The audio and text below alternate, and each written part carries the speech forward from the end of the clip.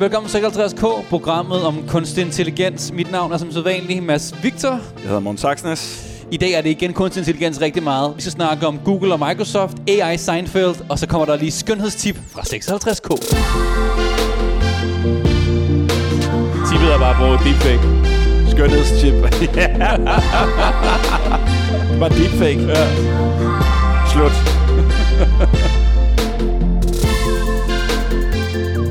Det var ikke cliffhanger med porno den her gang. Det var bare et skønhedstip. Skønhedstip. Vi bliver med et super program. Vi har fået sindssygt mange klager, at det handler jo, at der altid er et eller andet om noget porn, eller et eller andet. Jeg tror, man skal lægge mærke til, at jeg sagde ikke skønhedstip. Jeg sagde skønhedstip. Det er måske en lille snas på, hvad det rent faktisk handler om. Det vi skal snakke om senere. Men jeg startede sådan et helt andet sted uden for alt, der hedder digital, ikke? Hvorfor det? Nu bevæger vi os jo ind i min holiday season, skulle jeg til at sige. Altså, det er helt store. Det er jo Super Bowl. Hvorfor det er holiday season? Altså, det er det ikke. Men det er jo der, man snakker bare om det. Det er nu ting sker. Lidt ligesom op til julen, der kommer de store julereklamer. Og nu er det Super Bowl. Og så kommer Super Bowl-reklamerne. Ja. Så det er jo det er det fedeste for en reklamemand som mig, at se alle de nye reklamer. Og sidste år, der snakkede vi om det. At der var det jo The Crypto Ball. Alle reklamer handlede, ikke alle, men mange af dem handlede om crypto, der havde købt sig ind under Super Bowl. Goddammit, Matt Damon, jeg tabte alle mine penge. Det var alle de store stjerner, der havde fået millioner for at være med i Super Bowl, og det blev det helt store. Og så sidder vi jo alle sammen og tænker, i år kan de overgå den. Jeg mener, det var sådan noget 25% af alle annoncer, alle reklamer sidste år, havde noget med crypto at gøre. Hvor fanden, mand. Det var top med isbjerget, ikke? I år er der ingen. Ja, okay. Der er ikke en eneste. Og det er fordi alle folk godt kender til krypto nu, ikke? Og de har fået nok, de har fået nok kunder. Markedet er saturated. Alle bruger crypto. Ja. Det er det. Jeg var nede og købte en kop kaffe med en panda-gif i morges. Kan I huske den gang, når folk var så dumme, var? Altså de der 6 måneder, hvor alle folk bare var sådan, det bliver det vildeste. Det bliver for sindssygt. Jeg er glad for, at jeg ikke hoppede på. Du hoppede på, Mads. Lad være. Det gjorde det ikke. Gjorde det ikke det? Nej. Til jer, der sidder, der kan huske nogle af vores episoder, så prøv lige at gå tilbage, for jeg mindes, at du bare sad og bare talte dine bitcoins og dogecoins, og hvad det ellers var, du havde smidt børneopsparing i. Men det er bare meget sigende, at i år, der er vi tilbage. Ja. Virksomheden er gået kong, der er ikke flere penge i dem. Nu skal jeg sælge ketchup igen. Så er det ketchup, og så er det øl. Og så er vi der, hvor det er dejligt igen. Er det godt der? Ja, nej. Det var meget sjovt. Det er altid Super Bowl-reklamerne er altid sådan et hurtigt sådan kig ind i virkeligheden. Når du går nogle år tilbage, så handlede det hele om purpose. Ja. Brand skulle ud og redde verden. Ja, det var kedeligt dengang også. I år, der er det bare på, at det er lol, og det er god ketchup. Det. Jeg tror da, vi kommer til at se tilbage på den her tid, som sådan, lige så vel som 2 år siden var sådan greenwashing-tiden, så er det sådan AI-washing-tiden nu, hvor der er sådan, velkommen til McDonald's. Lad AI'en tage imod dine ordre. Det bliver sådan noget. Ja. Og det bliver sjovt at se, for det alle reklamerne er ikke ude endnu.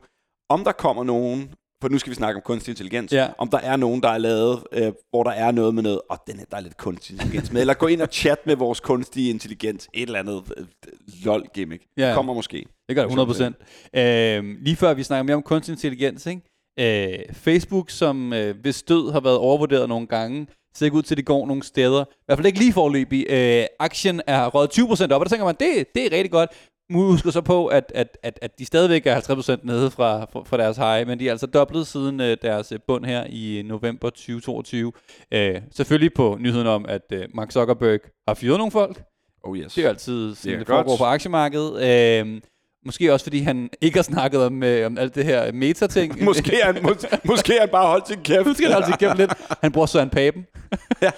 Eller at Elon bare været sådan, hey, wait a minute. Hvis jeg bare er den nye stjernepsykopat, så tager jeg overskrifterne. Så kan du bare for en gang skyld være med bare at drive din virksomhed, Mark Zuckerberg. Men i reelle ting, som der går fremad her, det er, altså, de vokser jo stadig. Og de har rent faktisk 2 milliarder daglige aktive brugere, som er det meste på nogen tjeneste, og det meste, de nogensinde har haft. 2 milliarder, det er de vel en chat? Ja, det er en stor religion, hvis det var en religion, ikke? Og derudover, så må man så sammenligne med TikTok, som selvfølgelig må være den store udfordrer, som i godsøjne stadigvæk kun har 1 milliard daglige aktive. Og så og 600 millioner aktive alene i Kina, ud over det, ikke? Så altså, de er jo globalt set op og lukke til Facebook næsten, men Facebook er stadigvæk foran. Det er bare interessant at sige, hvad er det så, der er udslaget? Nu har vi snakket tidligere om udfordringen med TikTok i USA, udfordringen med TikTok i Europa.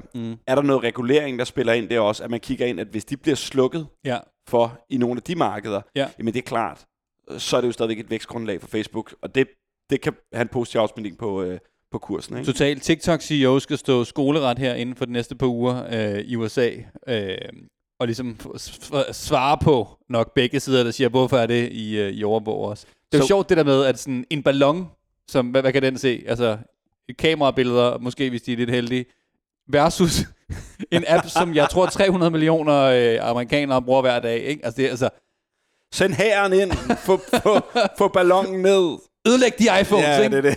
Så er det bare stinkermissiler på alle teenager. Måske er det well played af Facebook-lobbyen, at de bare har været inde og sige, prøv. Det tror jeg 100%. Hold lige øje med TikTok. Det er the bad guys. Det tror jeg 100%. Guys, der er sådan et rygte, jeg har hørt, og det her det er spekulationer gang 1000. Sådan et rygte, jeg har hørt fra nogle kække amerikanere i nogle podcast, som handler om, at der sidder nogle amerikanske investorer med rigtig, rigtig mange penge i TikTok, som skal nå at få pengene ud, før at de ligesom siger, nu kan I godt rykke ind og få TikTok gjort ulovligt i USA.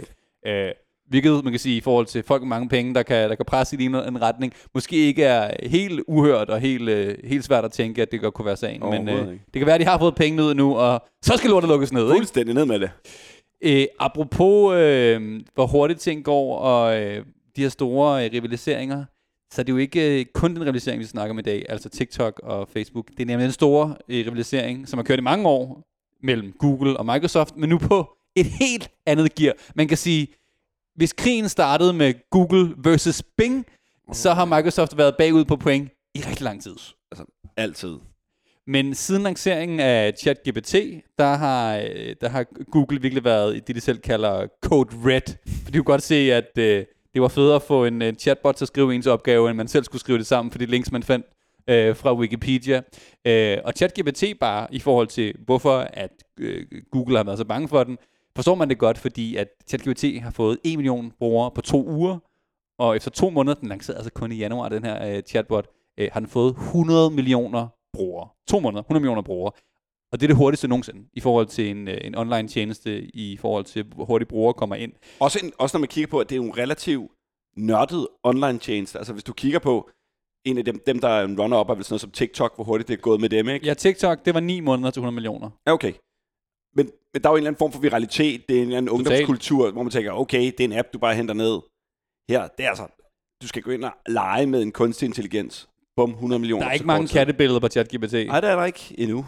Eller venanmodninger. Nej. Men det går virkelig hurtigt, så Google har jo været nødsaget til at stå tilbage, fordi at OpenAI, der laver ChatGPT, har jo ligesom sat sig over i skoen hos Microsoft, så de kunne godt se, at de skulle til at gøre noget. Så Google annoncerede her i går, vi optager tirsdag den 7. februar, mandag nåede Google lige at lancere det, de kalder Bard AI, B-A-R-D. Allerede der, må man sige, navnet er ikke... Super nederen navn. men Bard er en chatbot, ligesom ChatGPT, og vil så direkte konkurrere mod den. Og den er bygget på Googles sprogmodel, der hedder Lambda, eller LMDA, det står for Language Model for Dialogue Applications. Igen, meget Google-agtigt, og de vil så gøre den tilgængelig nu for betroede brugere, som de siger. De vil ud og teste den her, og Googles CEO, Sundar Pichai, siger, at man snart vil se AI-drevne funktioner i søgning, der ligesom hjælper med at give sådan mere nemme, fordøjelige formater i søgning, og også kan modsat kan ChatGPT hente nye resultater. ChatGPT er kun trænet op til 2021, men bare det er ikke også søge på nettet for dig. Og det er vel sindssygt vigtigt for folk, der sidder derude og tænker, er det så Googles klon af ChatGPT, vi ser lige i øjeblikket? Og det er det jo. Det er det. Men man er nødt til at kigge på, hvad er så forskellen? For folk kommer til at sige, nu er det en krig mellem de to. Hvad er det, der gør, at den ene kommer ud som sejrrig? Ja. Kommer det til at være sådan, at de her to services kommer til at have noget forskelligt at tilbyde, og kan leve dejligt side om side? Eller vil det være et brand game, hvor vi kommer til at se one ring to rule them all? Og lige nu, hvad er det så, der gør, at det skal tippe i enten OpenAI, Microsofts til deres side, eller Google? Altså, hvad ser du der? Nu sagde du selv lige det med, at de har mulighed for at bruge realtidsdata. Altså det, der sker derude. Et af de eksempler, som Google selv brugte, da de lancerede BART, var så noget med, altså en analyse af noget fodbold, altså en current status på ens fodboldhold, hvordan det går. Det er jo klart, det skal være op til date. Det nytter ikke noget, at du går et år tilbage, hvor dataen er trænet på. Det er vel en kæmpe fordel, som Google har. Det er en kæmpe fordel, at vi ligesom kan få den til at... Hvis vi skulle lave en tech-podcast, lad os forestille os det, og man så bad den om at sige, hvad der er sket siden sidst i tech-verdenen. Summarize det, giv mig nogle bullet points. Det kan du ikke gøre med ChatGPT i dag. Den siger, jeg er jo kun en language model, der er trænet på det sidste. Det vil du principielt, nu har vi ikke prøvet det endnu, men godt kunne gøre på en model som BART AI, som har adgang til internettet og kan holde sig ajour med de nyeste ting hele tiden. Så det er jo en kæmpe stor fordel. I forhold til at sige, altså, hvem der er foran, hvem der vinder, så tror jeg, det er sjovt at lige hurtigt snakke om, at Google, nu tænker man sådan, altså ChatGPT, OpenAI har kæmpe forspring. Men altså alt tyder på, at Google har et kæmpe forspring. Sundar Pichai snakker også om, at de startede med at være en AI-virksomhed, allerede på 7 år virksomhed. Det begyndte de at snakke om, at vi er en AI-virksomhed, og købte DeepMind, der laver ret vilde modeller. Og hvis man ser på de her papers, der kommer ud, fordi AI er meget sådan en research-område, hvor folk udgiver sådan rapporter og siger, se hvad vi har fået den her til at gøre, så tyder alt på, at de modeller, som vi ikke får lov til at prøve endnu på Google, er altså langt foran OpenAI's modeller. Og hvis du kunne huske den der historie med ham, der arbejdede på Google, der troede på, at Lambda, den der kom ud nu i BART AI, den sprogmodel Lambda, han troede, at den var sentient, altså den var en rigtig individ. Og den havde følelser, den kunne tænke selv. 100. Ja. Og det hvor han blev fyret. Han blev fyret. Og det er den model, der kommer ud nu. Men i forhold til de papers derude, så er Lambda ikke engang deres bedste model. Altså de her modeller, der er endnu vildere end det, som de så holder under wraps. Og man kan så sige, hvorfor er det, at Google nu i gåseøjne er bagefter? Hvorfor har de ikke været ude med det her, hvis de har det? Og der er de selv ude at sige, jamen, de har et for stort brand. De er bange for det her med, at hvis vi siger noget i vores chatrobot, som er forkert, eller måske endda racistisk, så har vi et kæmpestort imageproblem. Og det giver god mening, at Google skal værne omkring det. Det er så til gengæld også sigende, at mens vi så snakker lige nu, der kører Microsoft deres launch event as we speak. Jamen, det er det. Ikke, der kører en tråd lige i øjeblikket i forhold til, hvor de annoncer samarbejdet mellem OpenAI og Microsoft og hele integrationen der. Ja. Sikkert mere om det i næste episode. Ja. Men Google kommer altså ud med deres nyhed om BART i går. Ja, det nåede lige, ikke? Det nåede lige at presse den igennem, så det kan godt være, at de sagde, prøv, vi er nødt til at gøre det ordentligt. Men altså, hvis man kan få lov til at ødelægge festen rent PR-mæssigt og lige squeeze sig selv ind. Jamen, det er meget sjovt, sådan, at Microsoft var sådan, det var et surprise-event, men Google var sådan en surprise-event. Altså, vi kommer lige hurtigt ind.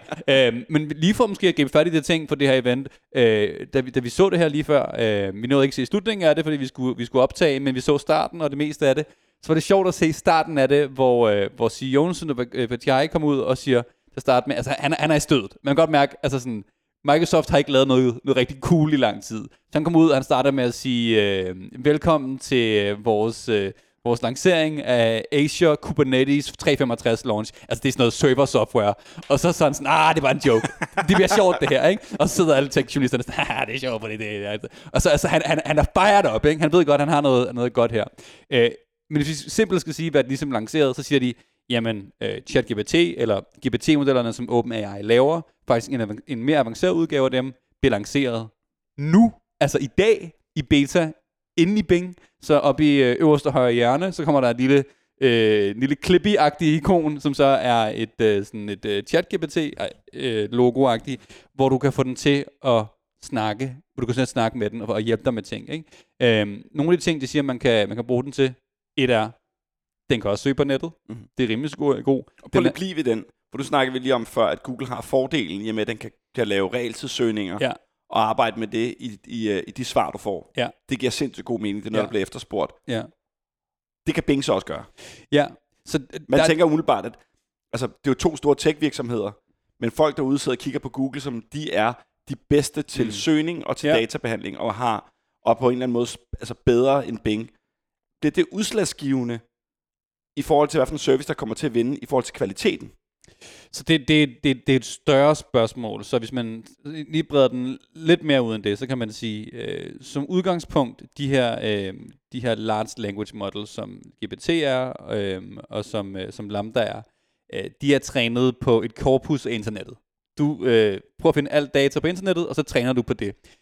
Og de her modeller er ret godt forstået nu. Altså, hvis du kan crawle internettet, og hvis du har nok computerkraft, altså nok penge til nok computerkraft, så kan du godt lave en ChatGPT i dag. That shit's easy.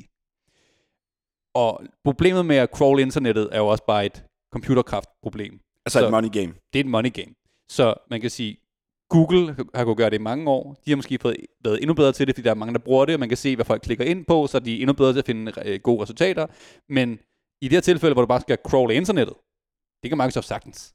Det er ikke et problem. Og hvis du så lægger en GPT eller en large language model ovenpå, der kan lave summaries af det, hjælpe med at forstå det, så behøver du ikke at være meget bedre end det, altså. Det vil sige, så får vi en grundkerne, som om du bruger den ene eller den anden, vil for menigmand, i hvert fald lige nu, nok være det samme. Ja, så historien af kunstig intelligens er faktisk meget sjov, fordi det er lidt sådan en cirkel, hvor vi startede med at lave kunstig intelligens, som handlede om annotations. Altså, der sad rigtige mennesker og så på billeder og sige, jamen det her, det er en bil, og det her, det er et menneske. Og så gav du den tusindvis af eksempler, og så kunne den sige bagefter, ja, det der, det er en bil, det har jeg set før. Og så er vi gået rundt til de her large language model, hvor den selv ligesom bare tager en masse data og skaber rede i det, og sådan skal finde ud af at skrive ud for det. Så den lærer at skrive og forstå tekst ud fra at læse internettet selv. Og så er man sådan, cool, det fungerer ret godt. Det vi så fundet ud af nu, det er for at få dem endnu bedre, for at få dem derop, hvor ChatGPT er rigtig god. Så efter man har lavet en large language model, så får du mennesker til at sidde og interagere med den, og lære den, hvordan den skal svare og sige, det er et godt svar, det er et dårligt svar.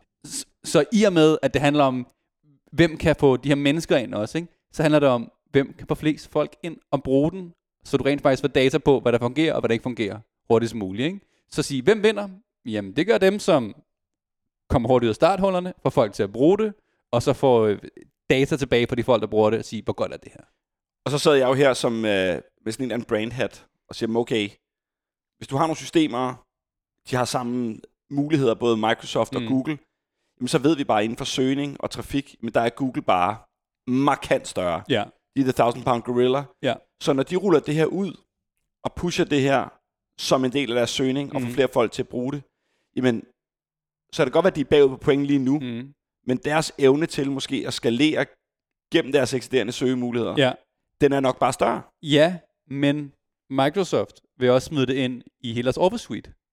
Og lige pludselig så har du ingen af de eksempler, de havde i den her præsentation, som var et lortet eksempel, var sådan noget, hvor tekstjournalisten, der laver liveblog, siger, the AI is writing a LinkedIn post right now. Og sådan noget, den tager mit job-agtigt, ikke?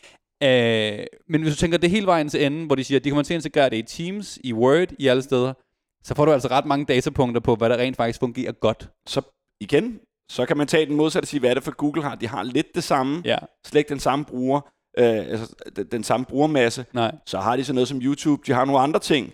Og det bliver så sjovt at se, hvordan fungerer den integration op mod de services, der er derude, for at få folk lige så sticky til den service, det er noget andet. Det er faktisk mega sjovt, du nævner YouTube, fordi at hvis vi snakker om det her med, hvis det hele er trænet på internettet, så internettet er ligesom indekseret.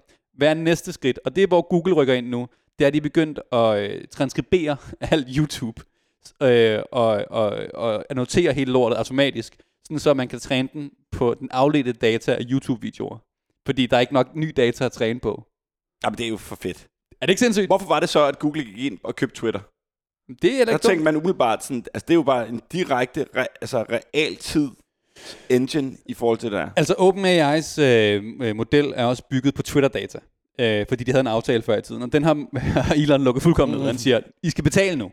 Spørgsmålet er, om katten er ude af sækken, og den aftale er ligesom blevet begået, og de har fået den data, de havde brug for, eller om den nye data, der kommer løbende på Twitter, er nok værd til de rent faktisk, eller Microsoft for den sags skyld, eller Google vil betale for at få den løbende Twitter-data. Det er jeg ikke sikker på. Måske ikke. Det er ligesom, det er en afart af internettet, og en måde at skrive på, der er interessant at have, men spørgsmålet er, om man ikke har fået nok af den, du ikke? Prøv at krigen er i gang.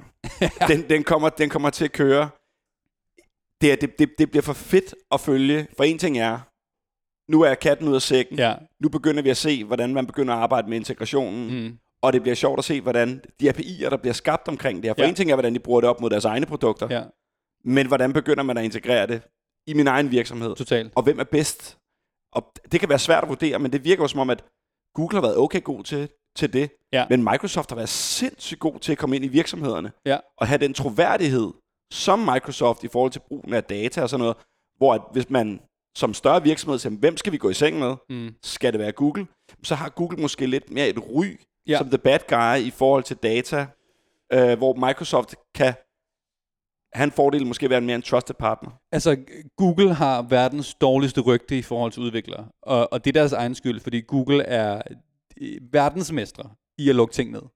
Altså, de prøver hele tiden at lave nye services, og så er de sådan, det fungerer ikke, luk det.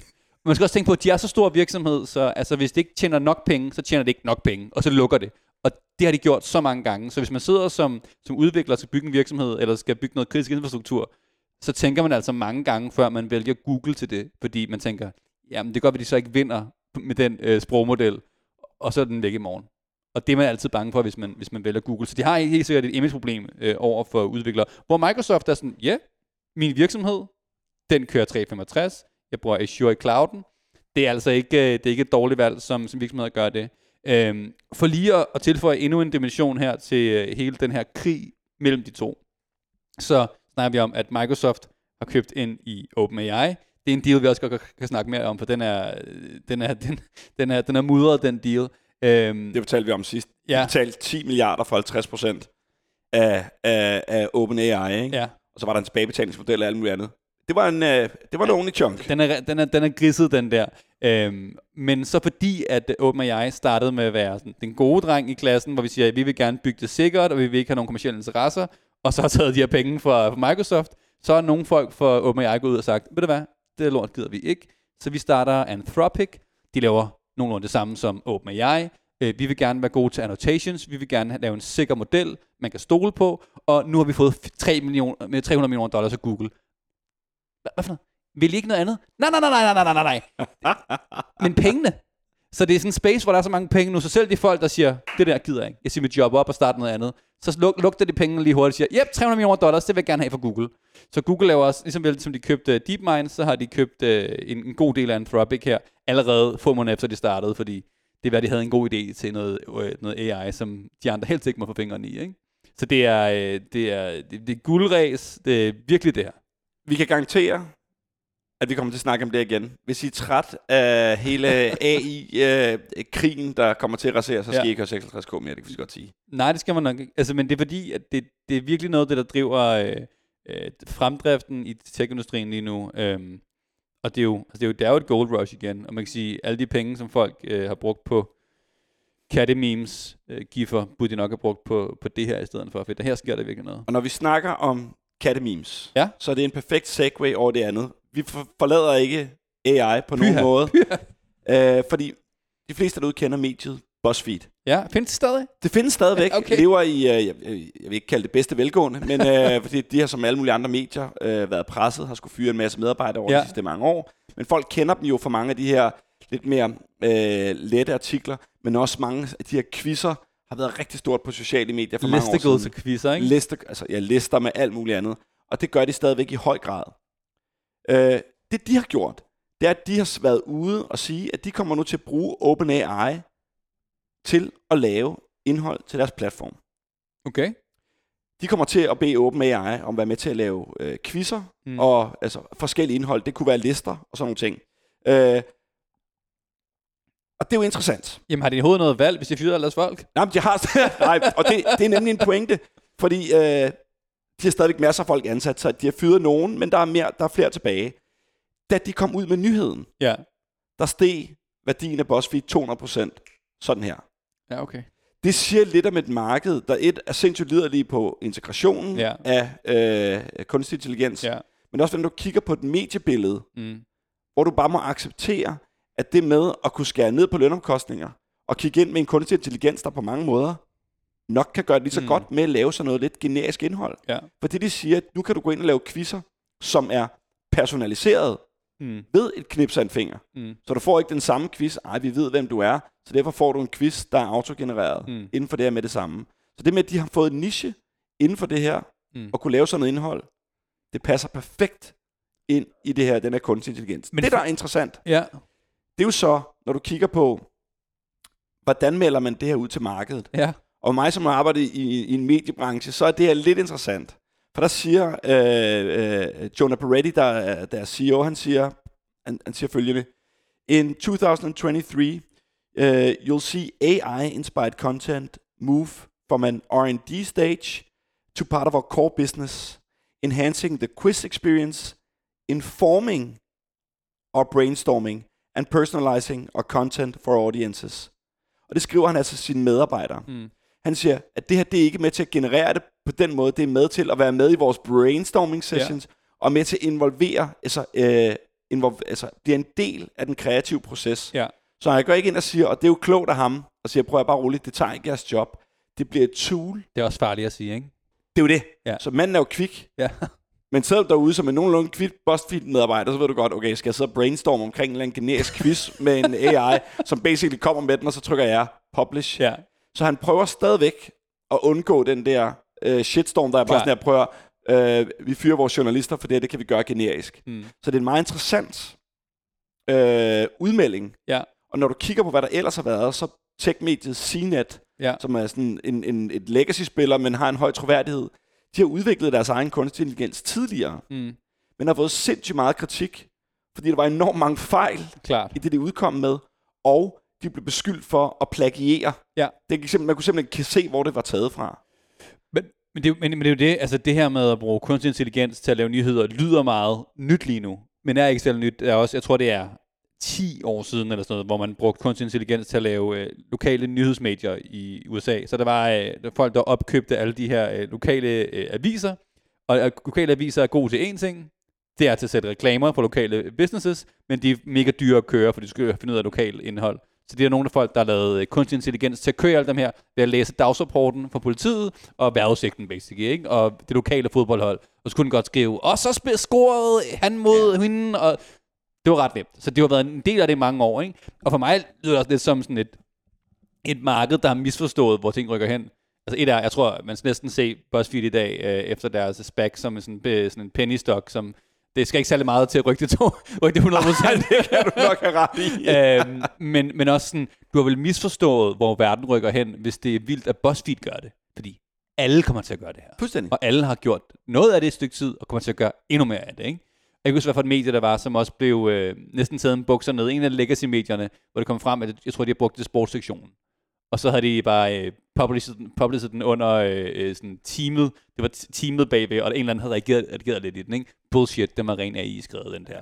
Ja. Så jeg tror, der er mange, der kommer til at blive taget i at gøre det, og det bliver meget normalt at gøre det. 100%. Så igen, hvis man skal tilbage til din måske gennemgående pointe, vi snakker i det her, hvem vinder inden for søgning og inden for chatbot-ting? Der er noget brand der.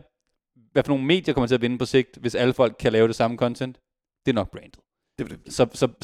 Så værdien af brand stiger jo. Men det er jo også, man kan sige, nu har BuzzFeed stadigvæk en position inden for lige præcis det indhold, så de kan måske være dem, der siger, hey, that's fine, så er vi bare dem, der er bedst til det, og så må vi udkonkurrere de andre.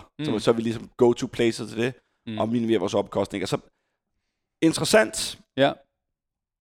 Og mens vi nu bliver vi i mediebilledet, og snakker videre om kunstig intelligens. Ja. Jeg ved, at du er jo stor Indiana Jones-fan. Ja, det er de fleste. Selv den der forfærdelige en med aliensene har jeg lige set på gange. Ja, det kan stadig noget, ikke? Og de kan alle sammen noget. Ja. Og de bliver ved med at komme. De er jo ikke færdige. Harrison Ford lever stadigvæk. Ja. Og hele den der franchise er jo genial. Ja. Og der kommer en ny film. Og her kommer skønhedstippet ind. Her kommer skønhedstippet ind. Ja. Ja, det var forfærdelig cliffhanger. Men der er et skønhedstip. Nej, men det de gør, for i filmen kommer der til at være nogle scener med en ung Harrison Ford. Ja. Det er jo ikke første gang i filmens historie, at man har foryngret nogen. Enten så har man fundet en lookalike, og så spillede han ham dengang, det var fint nok. Så er vi blevet bedre til at bruge CGI, vi er blevet bedre til at bruge en form for kunstig intelligens til at foryngre folk. Men nu er det blevet så simpelt at gøre, at Harrison Ford, han kommer til at spille sig selv. Der var sådan en meget sød udtalelse, hvor han sad i et eller andet amerikansk talkshow, hvor han sagde, det var så sjovt at se mig selv så ung der, og så fik jeg bare sådan nogle grønne dutter på ansigtet, og så kunne jeg bare være helt ung igen, og han var helt hyped omkring teknologien, at han nu kunne være ung, og man ikke kunne se forskel. Og vi er jo der, hvor du ikke kan se forskel. Ja. Og man er blevet rigtig dygtig til det. Hvad er så historien med det? Fordi at det er set før, med svingende succes. Vi kender det alle sammen godt, når vi ser nogen, der prøvede at bruge kunstig intelligens til at lave en replika af en person. Og det ikke ligner 100%. Det ødelægger Uncanny Valley, ikke? Jamen, jo, det ødelægger stort set hele oplevelsen. Ja. For hvis du ikke køber ind i fantasien og det der rør, så kan det være lige meget, så er det næsten bedre at være, ikke? Det har sådan kun været en, som man ikke var, altså, jeg er ikke blevet revet ud af, og det er den Star Wars med Luke Skywalker. Ja. Altså ikke første gang, de bruger det, men anden gang, de bruger det, sådan en hel episode. Det virkede, som det skulle virke, ikke? Fuldstændig. Ja. Der kunne du ikke se forskel. Nej. Og det var også dyrt nogle år tilbage, nu er det blevet billigere. Men det er sjovt, hvordan der begynder at komme kritik op af brugen af det her. Hvor mange yngre skuespillere... Men de tager vores job? Jamen, eller move aside. Harrison, du er 80. Altså, kan vi blive ved med det her? For vi er jo bare et sted, hvor at, jamen, når han så er 120 år, når man holder ham i live, jamen, så kan du stadig lave film med ham, hvor du bare forynger ham. Ja. Fordi han har sådan et stort brand, og han er det, at det simpelthen er svært for nye skuespillere at komme ind på markedet. Men folk lever jo også længere, og alle os gamle røvhuller skal også få lov til at se vores gamle helte hele livet. Jo, men så bliver de gamle helte de nyes helte.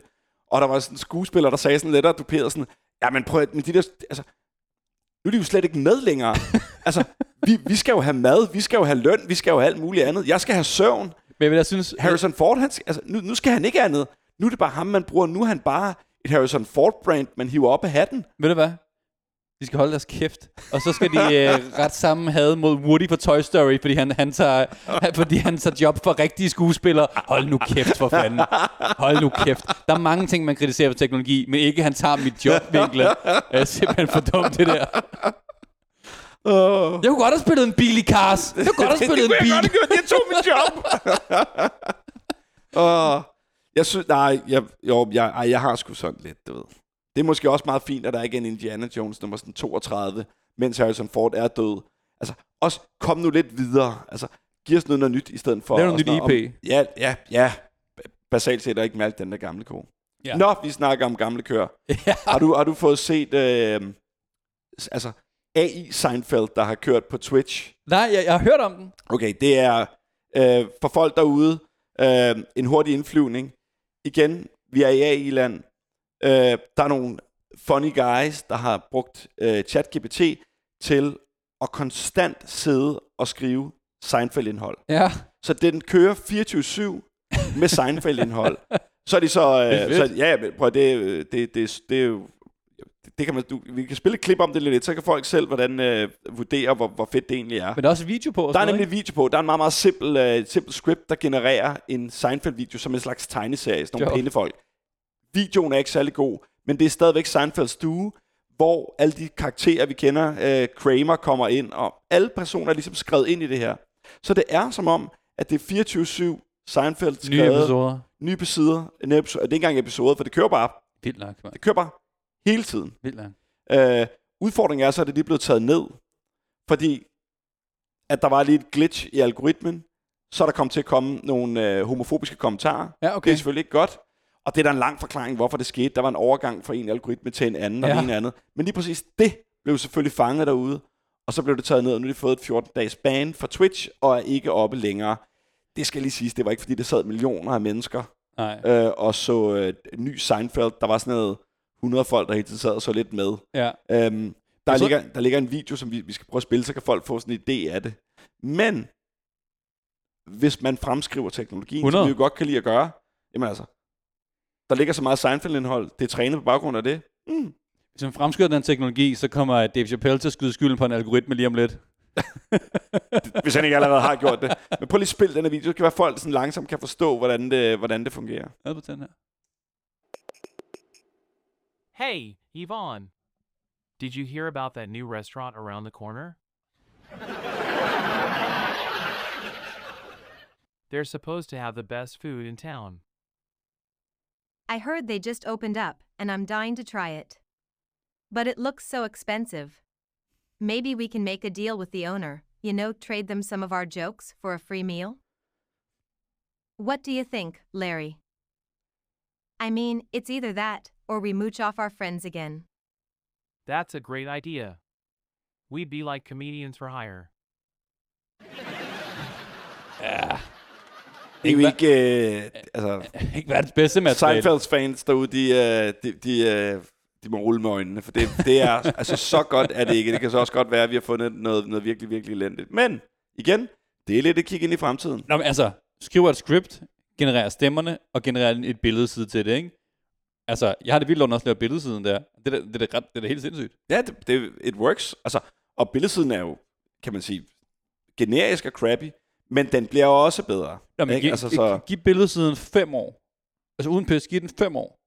Så tror jeg, at vi er ikke helt på Hollywood-film. Og så træk 3 år fra, fordi at vi, med den udvikling, vi ser i øjeblikket. Det er også sindssygt. Det er også sindssygt. Så sidder vi altså med et 24 timers live show med konstant nyt indhold. Og nu kan man sige, jamen, det er jo én stream. Mm. Du har kørt 6 andre. Ja. Det er det, man siger. Nå, men så kan der kun være en Seinfeld-stream. Det kan være uendelig, og tilpasser det hele, ikke? Man tilpasser til... både tilpasset til sprog, men nogen med et specielt edge eller noget andet, eller det skal være meget grovere i sit indhold. Altså, du kan blive ved med at hele tiden at lege med det der med, at Seinfeld jo bare er et greb, og igen, og en IP, som kan være ongoing, som kan blive ved med at generere noget, ikke? Sådan noget som det her får mig til at tænke på, da jeg blev færdig ude på Mediehøjskolen, og så arbejdede jeg et års tid, og så jeg, at der kom sådan en generation af folk, der var meget dygtigere end mig. De var vokset mere op med internet, end jeg var, og var dygtigere til at kode og det hele. Og så skulle man til at tænke på, det der med at kode og lave ting, det kan jeg ikke blive den bedste til. Og så fandt jeg ud af, hvad kan jeg blive den bedste til? Og det var at have holdninger. Ha' en rigtig god dag. Tak for at lytte med. 56K du. Hej hej.